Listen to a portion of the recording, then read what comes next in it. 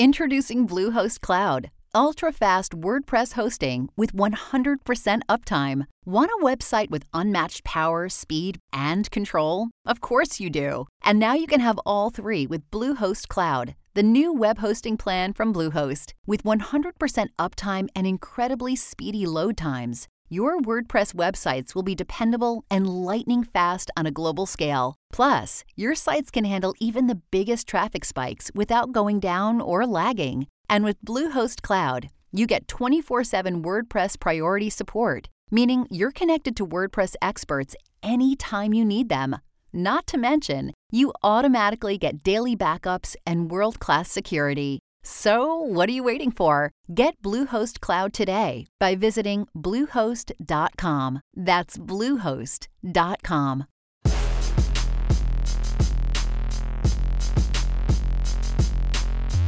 Whether you're just getting into your fitness journey or you've been working out for years, there's one important lesson that you'll hear time and time again. Nutrition is key. Yes, staying active is important and weightlifting is crucial to maintaining strength. But the foundation of a healthy lifestyle is fueling your body properly.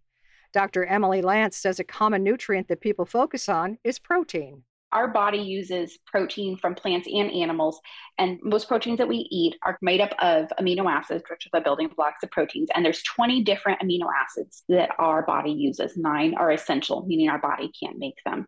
Lance is an assistant professor in the Department of Nutrition, Metabolism, and Rehabilitation Science at the University of Texas Medical Branch.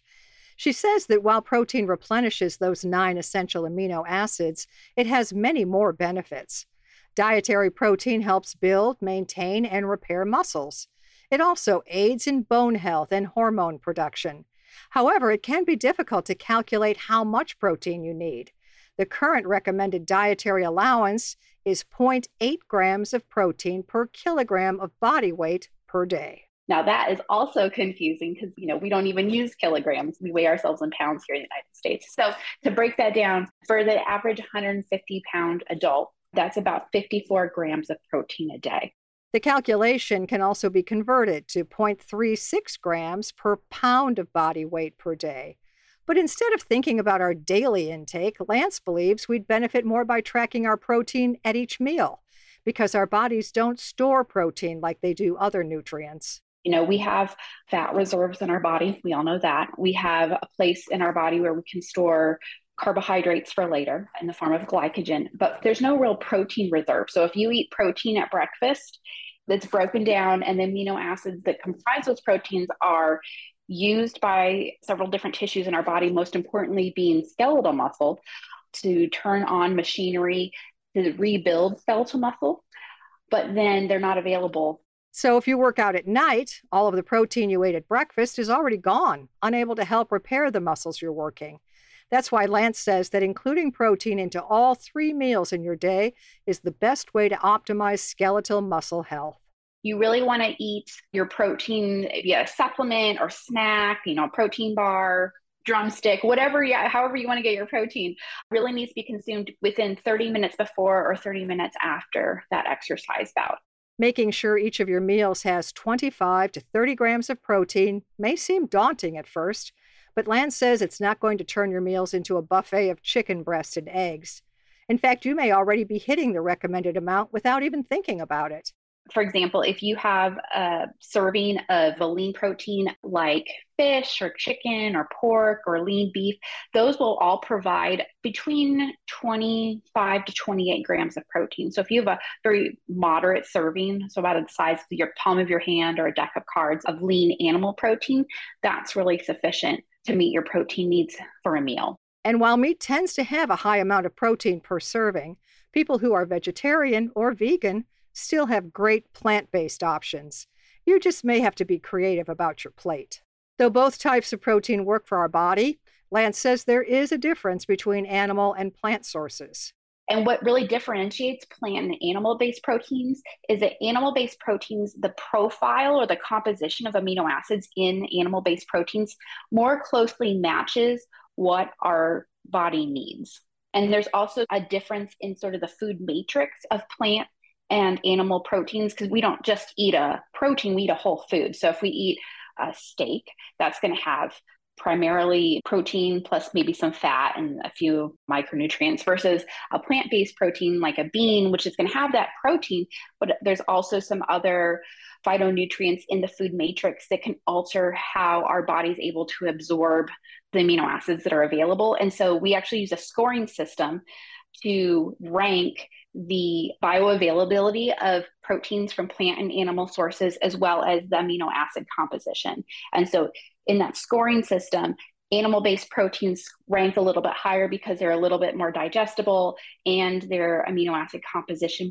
The term bioavailability refers to how much of the nutrient our body is able to absorb and use.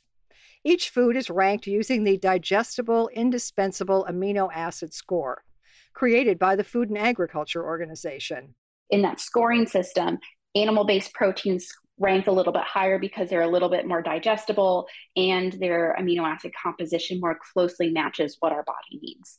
So animal proteins rank a little bit higher, but some plant sources like soy has a pretty good score, as well as pea protein is actually a pretty good source as well.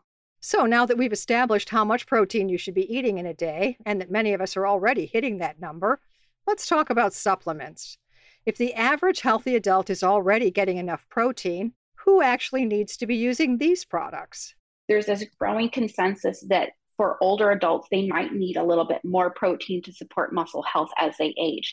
So what happens once we hit around 35 to 40, sort of approaching middle age, is that we start to lose muscle mass. So we really hit our peak muscle mass in really like 20s, 30s, and then we start to lose about 1% per year, or about 10% a decade, especially as you hit 50, 60, and then in your 70s, you really start to decline at 3 to 5% a year. And so what happens is, even though you step on a scale at 50, if you have a number there, that's your body weight. If you step on a decade later and you weigh the same amount, your body composition is starting to shift, where you have a decrease in your muscle mass and an increase in fat mass. So for adults 65 and older, Lance recommends a daily protein intake of 1.2 grams per kilogram of body weight versus the standard 0.8. If people find it difficult to hit that higher protein amount with just their diet, that might be a time when protein supplementation would be appropriate. And so it's not necessarily a recommendation. It just, for some people, maybe they have trouble finding, because of satiety or dentition issues. And so protein supplementation could be appropriate, but it also is not necessary if they're able to get it through their diet. And physical activity is, especially as we age, is just as important as our diet. So if we're not moving, if we're not doing resistance exercise, it becomes more difficult to maintain our muscle mass and function. Whether you get all of your protein from your diet or supplement it through powders and shakes, it's still just one of many nutrients that we need to function properly. Since it plays such a large role in muscle development, fitness communities tend to really focus on protein in particular. But Lance says you don't have to go overboard with your protein intake. In fact, the key to a healthy lifestyle and diet is balance. This segment is part of our new series called Kitchen Chemistry, where we do a deep dive into common ingredients many of us eat every day. You can find more information about Kitchen Chemistry, Dr. Emily Lance, and all of our guests on our website, radiohealthjournal.org. For more behind the scenes, follow Radio Health Journal on Facebook, Instagram, and X. Our writer-producer is Kristen Farah. Our production manager is Jason Dickey. I'm Nancy Benson.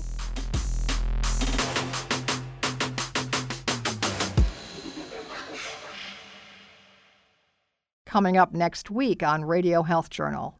I love much of what we have to offer in conventional medicine. It's often too heavy-handed for many of the common problems that people are living with. Have we been relying too much on medication to fix our problems? Then how to heal plantar fasciitis before it becomes a chronic problem. You can also have acute plantar fasciitis on top of plantar fasciosis, chronic. So you can have both acute and chronic. All that and more on Radio Health Journal.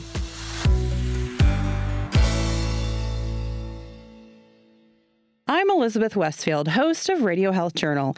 If you enjoy listening to Radio Health Journal, you'll also like our sister show, Viewpoints, which covers a wide array of topics from education to history to the environment. Here's a preview of what they're covering this week on Viewpoints.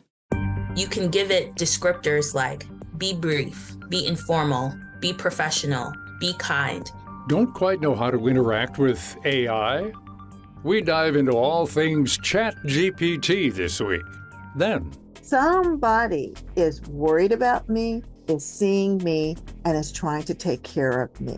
Maui, Morocco, Libya. How to help victims of natural disasters in more ways than one. I'm Marty Peterson. And I'm Gary Price. These stories in depth this week on your public affairs magazine, Viewpoints.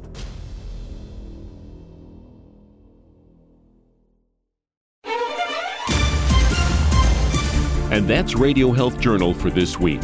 Follow us on Twitter, Facebook, and Instagram to learn more. And check Apple Podcasts, Google Play, and Spotify for a library of past programs. Plus, you'll always find previous segments and information about our guests at radiohealthjournal.org. Join us again next week for another edition of Radio Health Journal.